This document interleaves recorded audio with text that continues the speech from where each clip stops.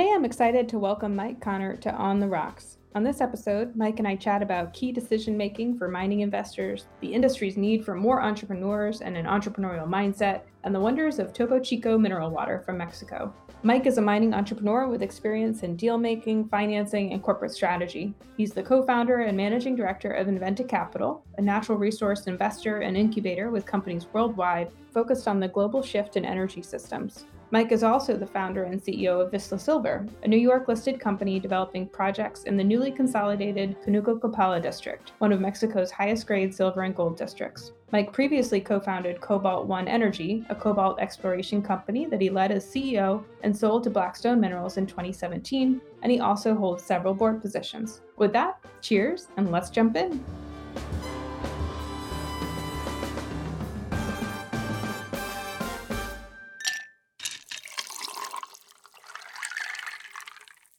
Well, thank you, Mike, for joining us here on the Rocks. It's great to have you calling in from Mexico, I know. What are you drinking today? Well, it's not tequila. It's Topo Chico, which is my favorite mineral water here in Mexico. I can't get it in Canada, so I drink it a lot down here. But I love being in Mexico, and part of that, of course, is the tequila. So if I were drinking tequila, I'd be drinking Tears of Llorena, which is a nice tequila brand. But today is just water. So you can't get Topo Chico in Canada? They don't carry it? No. Really? They started carrying Topo Chico hard seltzers, though, so you can get, vodka or whatever it is, and soda water in cans, but you can't actually get the soda water. Oh, funny. It's super popular here in Florida. Like, we buy it at the grocery store, and my husband is a huge fan and basically does mix it with a little bit of tequila and lime and maybe a little bit of jalapeno to make basically his own. We call it ranch water, is kind of how it's marketed here, which is basically, tequila and mineral water with a little bit of flavor. So, I know what to send you next time then. Send you a can. That's right. Yeah. Well, I'm drinking Rabbit Hole again. So another Kentucky Straight bourbon whiskey, just in case we go down a rabbit hole during this conversation. Preparing. Yeah. Well, I'm excited to have you on because I think you have such an interesting career and focus in the mining industry and looking at certainly the investment side, but also kind of the combination of entrepreneurship and mining, which I know you and I share a lot of kind of common thoughts on that. So to kick it off, I wanted to kind of ask you to explain a little bit, give us some kind of lessons learned that you've seen in terms of making choices about mining companies and how that plays out in your daily business. Yeah, so I mean that's basically my job is to make decisions, make choices. How we allocate capital both for Vizsla Silver and how we invest our own money and put our efforts in Inventa Capital into building new companies. So maybe for those that don't know my background, I have a business background. I studied commerce at university, and I got into the capital market side of the mining industry, which is, I didn't really know how much it existed in Vancouver, and I quickly found out, and I quickly fell in love with the investment side of natural resources. So as part of that, I'm the founder and CEO of Vizsla Silver. And Vizsla Silver is a New York Stock Exchange listed silver company. We're building a very large silver district, mine in a silver district in Sinaloa, Mexico, hence why I'm in Mexico right now. Mm-hmm. And, that was a company that we started basically under the Inventa Capital banner. And the day that we started both Vizsla and Inventa was the day that I completed the sale of a cobalt company that myself and my business partner, Craig Perry, had started about a year before. And our vision with Vizsla was always to build a major mining company essentially out of an asset that we could find that had some sort of exposure to electrification. And then our vision for Inventa has always been to provide the elements that the world needs, which means that we incubate companies, we invest in companies, and as part of that, it's basically decision making all day long. Mm-hmm. And what I've learned from my experience is really that the most important decisions all have to do around people, and decisions can be influenced, but basically strategy and everything all comes down to people and communication. And I've learned the importance of those things, over the last number of years working in the business here. And where do you see maybe some key decision points when you're looking at a company and how it's evolving? Are there key decision points that are really important as an investor to pay attention to? Well, one of the most important things I think, and something that we really focus on at Vizsla, is refining the vision that the company has. A lot of times, it's actually amazing how many companies out there exist without a vision or a strategy or objectives or anything. And quickly you can really determine if something's worth an investment or not based on the vision, if there is one at the very least, and if it makes sense as well. Mm-hmm. So that's if we're looking at investing in, let's say, lithium, which we've just invested in a company there. We need to have a management team that has a vision, and that vision needs to align with our values as well. And without that, there's really kind of little in the way of likelihood of achieving success, I would think. Do you think that there's a difference between the mining industry and other industries when it comes to that? Maybe less of a focus across the board on vision and strategy?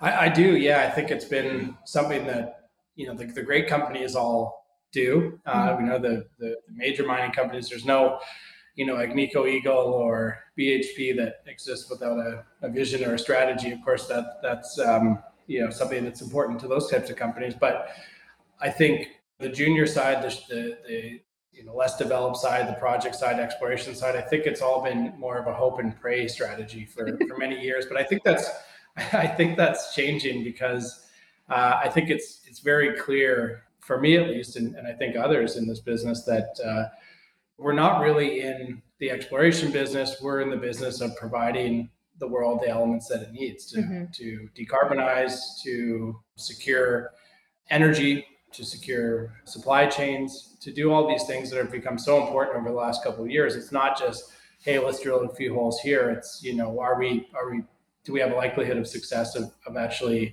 providing the world the things that it needs? And so I think, as the new generation kind of gets into this industry, it's clear that a lot of the other kind of tactics that you might learn in the tech business or in Silicon Valley, things like that, are starting to be incorporated into our business as well, which I think is great to see. Yeah, I've always thought it interesting that that in the mining industry, I've asked a few teams in the past, like, tell me your business plan. And every once in a while you get like a total blank stare, right? Like, no, let me tell you about the geology. And I'm like, I get it. I'm a geologist. I love all of that. But it is an interesting difference in the industry with the kind of that's not the expectation to have clarity on that stuff at the junior stage. But I agree with you. I think it's something that's becoming more and more important the more integrated perhaps we are into these other industries, that more of that dialogue is happening earlier rather than like never interacting with the actual consumer of the metal that you produce. I think with the vertical integration, we're going to see a little bit more of that, and the younger generation, as you pointed out. Yeah. I hope so. I think it's an important thing. I was recently, through Inventa, we've invested in and are incubating, and actually this company's had a lot of success so far, but it's a carbon credit company. And our colleagues Valko Britchik and Jamie Keach run that company. And we actually ended up sponsoring an Extreme E electric rally car team with Lewis Hamilton. And they take these cars all around the world and race them and kind of raise awareness for climate change and the natural environment, basically. And I was fortunate enough to go to the final race where we actually won. Vita Carbon's team won the championship, which was wonderful. Congrats! Thank you. A bit of I suppose a bit of a brag there, but it all ties into something here. Yeah. But we were on this boat basically where they it's a functioning workship that takes these cars all around the world, but people and the guests stay on this boat, and it was an incredible group of people. I many billionaires, many kind of very interesting people, and basically the conversation at that level was all about how to decarbonize and how to secure the supply chain, basically secure the metals and minerals and all the aspects that go into decarbonizing. And because these were electric race cars, I feel like that was kind of the, at the forefront of that. But it's so clear to me that, like, if you were to, let's say you had that captive audience, let's say you could get on the stage and say something for us miners, right? And say, hey, we're going to, give you guys what you need to electrify the world and to, decarbonize the world. I think they'd say, well, what's your business plan? And most of them would say, oh, yeah, you got me. So, yeah, having, pitched a technology company to a lot of VC groups, high net worth individuals, all of that. 10% maybe of the discussion is around the technical details, and the rest is about business, right? And I do think that that's really different than what we experience in the mining industry. Yeah, for sure. Yeah, and we're going to need to learn that, I think, if we want to attract those different pools of capital, which I think are so important, because there's such a disconnect between reality, I suppose reality as we see it, which is these metals are indispensable for what we have, what the governments, what non-governmental groups, but what basically society has all kind of agreed to do, which is decarbonize and electrify the world. And the investors. So what needs to happen, and the people that can provide the capital, I don't think are seen eye to eye. So yeah, I think that all has to do around messaging, and that's probably going to be the most important thing going forward.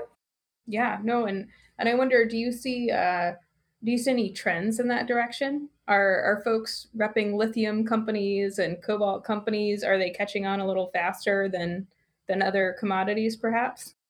Lithium certainly is, and I've had some conversations with and having it's funny, because when I started on the entrepreneurial side, it was around cobalt, and I looked at lithium and I saw the boom which was happening, and I thought, well, this is interesting, but I knew that cobalt was more important basically for the battery makeup, and I think we're almost seeing a bigger wave of this investment into lithium right now. There's many multi-billion-dollar companies that really have kind of sprouted up over the last couple of years, and there's many $500 million to $1 billion market cap companies that are kind of the flavor of the year right now and doing really well. And when I talk to the Bay Street or Wall Street and the people there, they say, well, it doesn't really matter. We just want lithium. And our accounts are saying we want lithium. Everybody wants lithium right now, which I think is great, because it's easy to understand. Well, it's a lithium battery. We need it. Comes out of the ground. Okay, that's pretty simple. Yeah. Yeah. But it's a little bit harder when we're marketing our company Archer Exploration, which is we just bought the Grasset deposit off of Wallbridge, and we have an incredible team with an excellent vision there, led by Tom Meyer. And it's a little bit harder for people to wrap their minds around nickel sulfide, because it is just that one more step, a little bit more technical, I think, right? But I think this uptake of lithium investments, I think, is helping. It's probably just the beginning in a wave of further investment into these types of metals. Yeah, hopefully it maybe eases people in a little bit to where, okay, get comfy with lithium, and then you start to dig a little deeper, and maybe it's easier to understand nickel and other minerals after that. Okay, like what is it, like how bacon is like the gateway meat for vegetarians coming back to eating meat. Maybe lithium is our bacon, That's good. Into the fold. I hope so. Doesn't taste as good as lithium, though. True. Bacon. Yeah. Lithium samples, don't go there. Yeah, no. Exactly. Well, and on that, you mentioned, entrepreneurship and what you did with cobalt. And I know this is something, again, where we don't see a huge amount of what we would consider like traditional entrepreneurship in the mining industry. I would argue like being a junior miner is essentially being an entrepreneur as well. But what are your thoughts on that? What's your experience with being an entrepreneur in the space? Well, sometimes I do a little bit of soul searching on that. Thinking, why did I get myself into this? Well, it's more complex than I think, and maybe this is because there's just been a 10-year bull market in provided by low interest rates, where kind of every crazy idea is getting funded in the tech space and things like that. But And I think as Robert Friedland says, I think it will become the revenge of the miners. So that time is probably over now, and I think it will be our time. But there's so many complexities to operating a business plan in this business, especially if you're public, right? So you have to think about investor sentiment. You have to think about company structure. You have to think about where you're going to find the talent, and basically an industry that's been starved for capital for 2 decades. Yeah. People haven't been going into the studying engineering and geology and the numbers that they had historically. So there's so many different challenges that I think it makes it exciting to me. Like I was kind of talking about the soul searching there, but I don't think there's nothing else that I'd want to be doing than working in the space, because it's different, every day in a lot of ways. You never know what the market's going to do, and the market tends to dictate a lot of how we operate as well. So, we're fortunate with Vizsla because we have access to capital, and we have excellent shareholders that have been very, very supportive. And, recently we were able to raise a large amount of money from great shareholders, and in a market where that's been difficult. And I know that because I'm involved in a number of other companies that haven't been getting funding. So, yeah. So, being an entrepreneur in this space, I kind of always was entrepreneurial growing up. I, would have little businesses and things that I would do, and a real estate investment when I was really young and things like that. And it was always kind of part of my DNA, I suppose. But in this space, I think it's definitely challenging, and there's so many inputs that you need to be kind of constantly monitoring. But I think that's what makes it fun, and you of course are an entrepreneur in the space as well. I mean, what do you think compared to other industries? Well, I always tell people that, like, being an entrepreneur in general, I don't think it's specific to the mining industry, but being an entrepreneur is like jumping off a cliff and knitting your parachute on the way down, right? Just like that's the reality, right? You've got a great idea, you've got a vision, you got all this stuff. Like, you have to take the leap and you have to figure it out, right? And I think what's unique about the mining industry is you've got some really cool technical parts of what goes on. And if you as an entrepreneur can kind of understand where you fit in that space and capitalize on your understanding of the geology, the engineering, the processing, whatever it might be for somebody that's thinking of becoming an entrepreneur, like, technical expertise matters a lot, right? The science is important in the mining industry. And I think that that's a great thing. It's not just a space where people can come in and kind of just do marketing and sales. Like, you have to really know what you're doing in order to be successful. And I think that's a good thing. I think mining financing and like the traditional ways that the mining industry has funded projects sometimes holds back entrepreneurship in general in the industry, right? It's a very kind of structured process that companies typically go through. The banks and the investors that get behind mining projects have very, like, through experience, have like learned what they're good at investing in and what they want to see.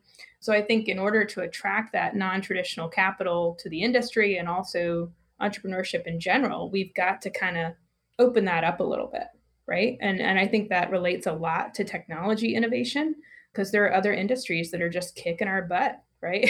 In a lot of different ways.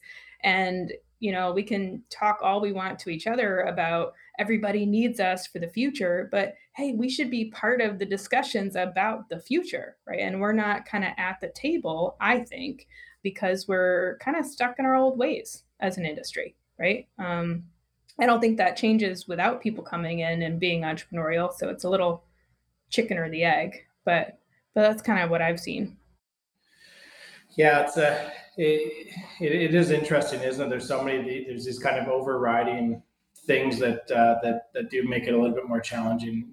Like you said, the traditional ways of financing and the kind of the small pockets of capital that are open to this really, are set in their ways. It's if you don't come with a structure that's typical, if you do something a little bit atypical, it's very hard for the traditional capital providers to participate in new companies. I've noticed that as well.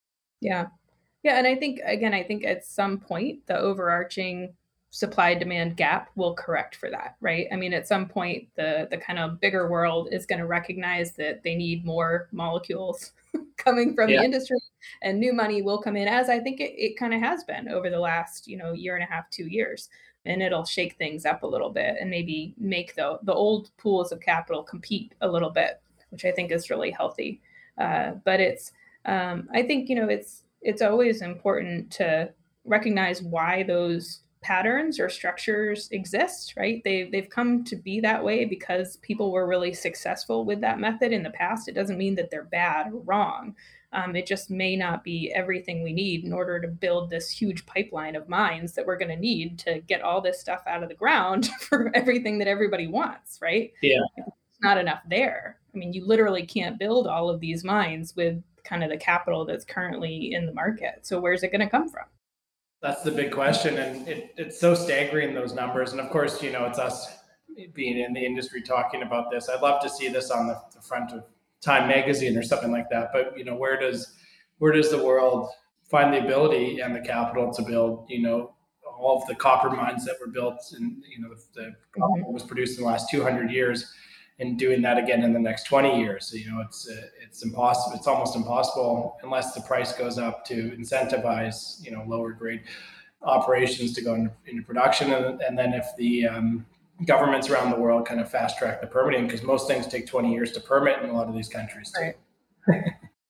Yeah. And I mean, because prices are not going up the way everybody would love them to, you also don't see money going into exploration the way it needs to, right? To build out the kind of first level of that funnel, because not every deposit we find is going to be a mine, right? And I think that's also what regulators, in particular governments, and even folks on the kind of company consumer side don't understand, that you have to have a really big funnel of potential projects in order to get down to things that actually get built. And while they're starting to invest on kind of the projects that are kind of fairly advanced, when are we going to see those companies invest or provide capital to go into the exploration side? Like, how long will that take?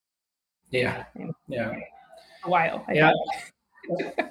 It's a little tricky, but for anyone that's listening, that's thinking about coming in and trying their hand at being an entrepreneur, we need more people to try it. So, it's worth doing. Yeah. And that's where I think, again, as you mentioned, the last 2 decades, it's hard because people don't necessarily see huge success stories that would entice somebody to come in and give it a shot. Right. And hopefully that's what also comes out of the next few years is getting some big success stories that show people that you can come in and do cool stuff, build great projects and make money, right? Make money to make it worth it. I mean, that's certainly what I hope we see in the next few years in order to keep people excited. You get people in with that bacon on the lithium. Like, how do we get them excited, like you said, about nickel and copper and all this other stuff once they're in? Well, I think that can come pretty soon here if we, oftentimes it's big takeovers that end up putting in cash back in the investors' pockets, and everybody gets excited on finding the next one and the next one and the next one. So I think it's we're certainly closer today than we were yesterday. Every day is closer to that happening, but it's still fun even in these times. I think that are a little bit more difficult.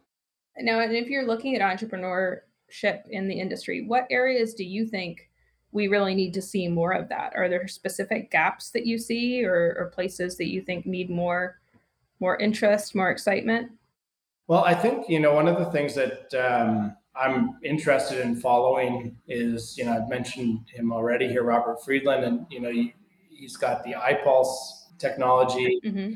I saw that BHP just started working with that group, with his group there, on some of these technologies to minimize emissions. And so I thought that was really kind of interesting. I think where we're going to see probably the most innovation and where entrepreneurs probably make a name for themselves could be on that innovation around processing, around production, but also exploration. And I think we need to find ways. And I've been chatting with a few guys and gals out of universities that are working on basically technology that helps locate high potential targets for exploration around the world using radar and LiDAR, I should say, and satellite imagery, which I think is quite interesting. If we could minimize the efforts that it takes to find a worthwhile target in exploration, then that's saving a lot of lost sunk capital. Of course, that kills a lot of the quote unquote zombie junior companies on the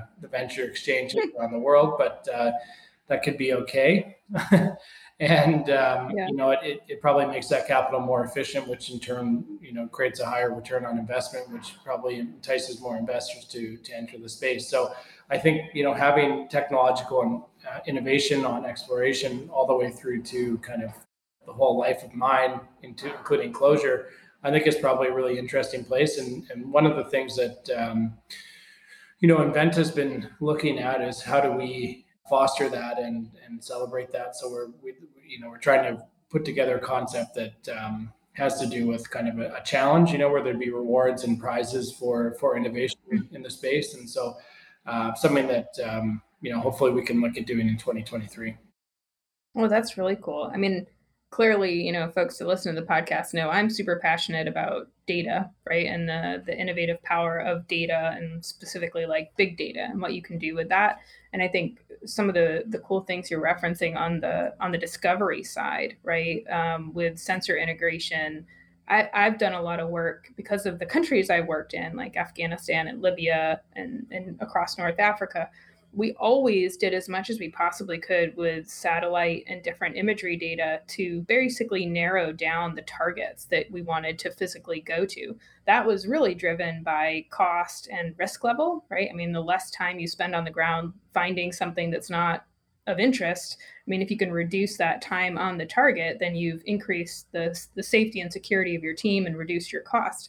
But we did a lot of that too during COVID, like remote exploration planning, basically using stuff like astroimagery to look for spectral signatures, which, I mean, astroimagery is so cheap, right? I mean, and there are a lot of other data packages out there like that, but there's so much that can be done to kind of narrow that list down and identify those targets even before you get to like geophysics and stuff like that.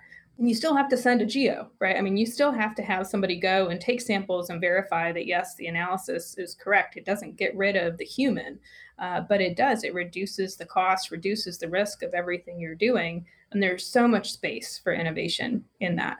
I think you're dead on. And that's a great place for young people to get involved at the university level and start to take a look at it. I just had a really cool meeting with the head of a department here in Florida at FAU, where they're looking at the same sensors, but using it for ocean floor imagery mapping and solving different challenges. But again, same sensors, same data, same zeros and ones, right? But how you interpret it, how you use it, completely different. Why can't we get those kids to also get excited about mining, right? I mean, they're learning the same skills, they're playing around with some of the same problem sets, but they're not paying attention to the mining industry at all as a potential place to work or start a startup or, invest as they grow up. So, Mike, I've been asking all my guests, as our listeners know, if you could wave a magic wand and change one thing about the mining industry, what would you change? I think really, if I could wave a magic wand and change one thing, it's that disconnect between, society's perception of what we do versus the reality of how much metal is needed, to accomplish our goals. So in other words, it's, having everybody aware that mining doesn't just dig in a hole in the ground for profits. It's, supplying the world with the elements that it needs. And so, I find myself, maybe I'm targeted on CBC or whatever it is, news broadcasting that we have in Canada. And, I sometimes look at comments on things that people post, and there was one that I was reading yesterday about critical minerals, and all these kind of environmentalists were commenting, how could the government of Canada support mining? We're never going to hit our carbon goals. We're never going to hit these things if we're always mining. As I thought, how is that even possible to miss that step in the logic? We need mines to provide, and why not do them in Canada or countries like Canada or Mexico, United States, where they are regulated. You can't just be dumping fuel and harmful elements into the water streams. It's all done under the watchfly of regulators probably the cleanest mining you can do around the world. And, that it's the best place for it. But, I think really that there is that disconnect between society and people not understanding that anything that wasn't grown was mined, really, that we consume. So that would be my answer to that question. Yeah, you can't hit your carbon goals if you don't mine more critical minerals, right? Yeah. So absolutely. Well, I'm with you on that. If only we could make one of those magic wands out of some cool mineral, then we'd be all set. Yeah. Well, cool. All hard work, I think, and that's really the way that I think about it, is that there's no reason why we can't do a better job as an industry in explaining those necessary points to people. And I think it's going to take something like someone with a big voice in the world and a big platform to really get that clear to the world. But I think our time is coming, and the supply chain issues that were happening in Europe around this war, COVID, things like that, I think it's opening the eyes of a lot of people. So I think it's coming, but it's just, it's our job as an industry to do just a better job communicating the value that we bring. Yeah, absolutely. And I know my big push is we need more mining in the movies, right? Movies and TV. Yeah. So that's, yeah. We need another production company to pick up the message and carry it. So maybe we should start one. We're talking about entrepreneurship. Boom. All right. I'll send over the paperwork. We'll start it today. Yeah. No, I really do think that. I mean, it's like every other industry has great, like, essentially product placement in the media. And I just think it's something that we're missing. And we have so many cool stories and cool and weird people. Like, I mean, you could have a lot of content from the folks that just show up at PDAC every year, right? So, well, thank you so much for coming on, Mike, and enjoy the rest of your time in Mexico. And I'll remember to ship you a few cases of Topo Chico for when you're back in Canada. Perfect. I appreciate that.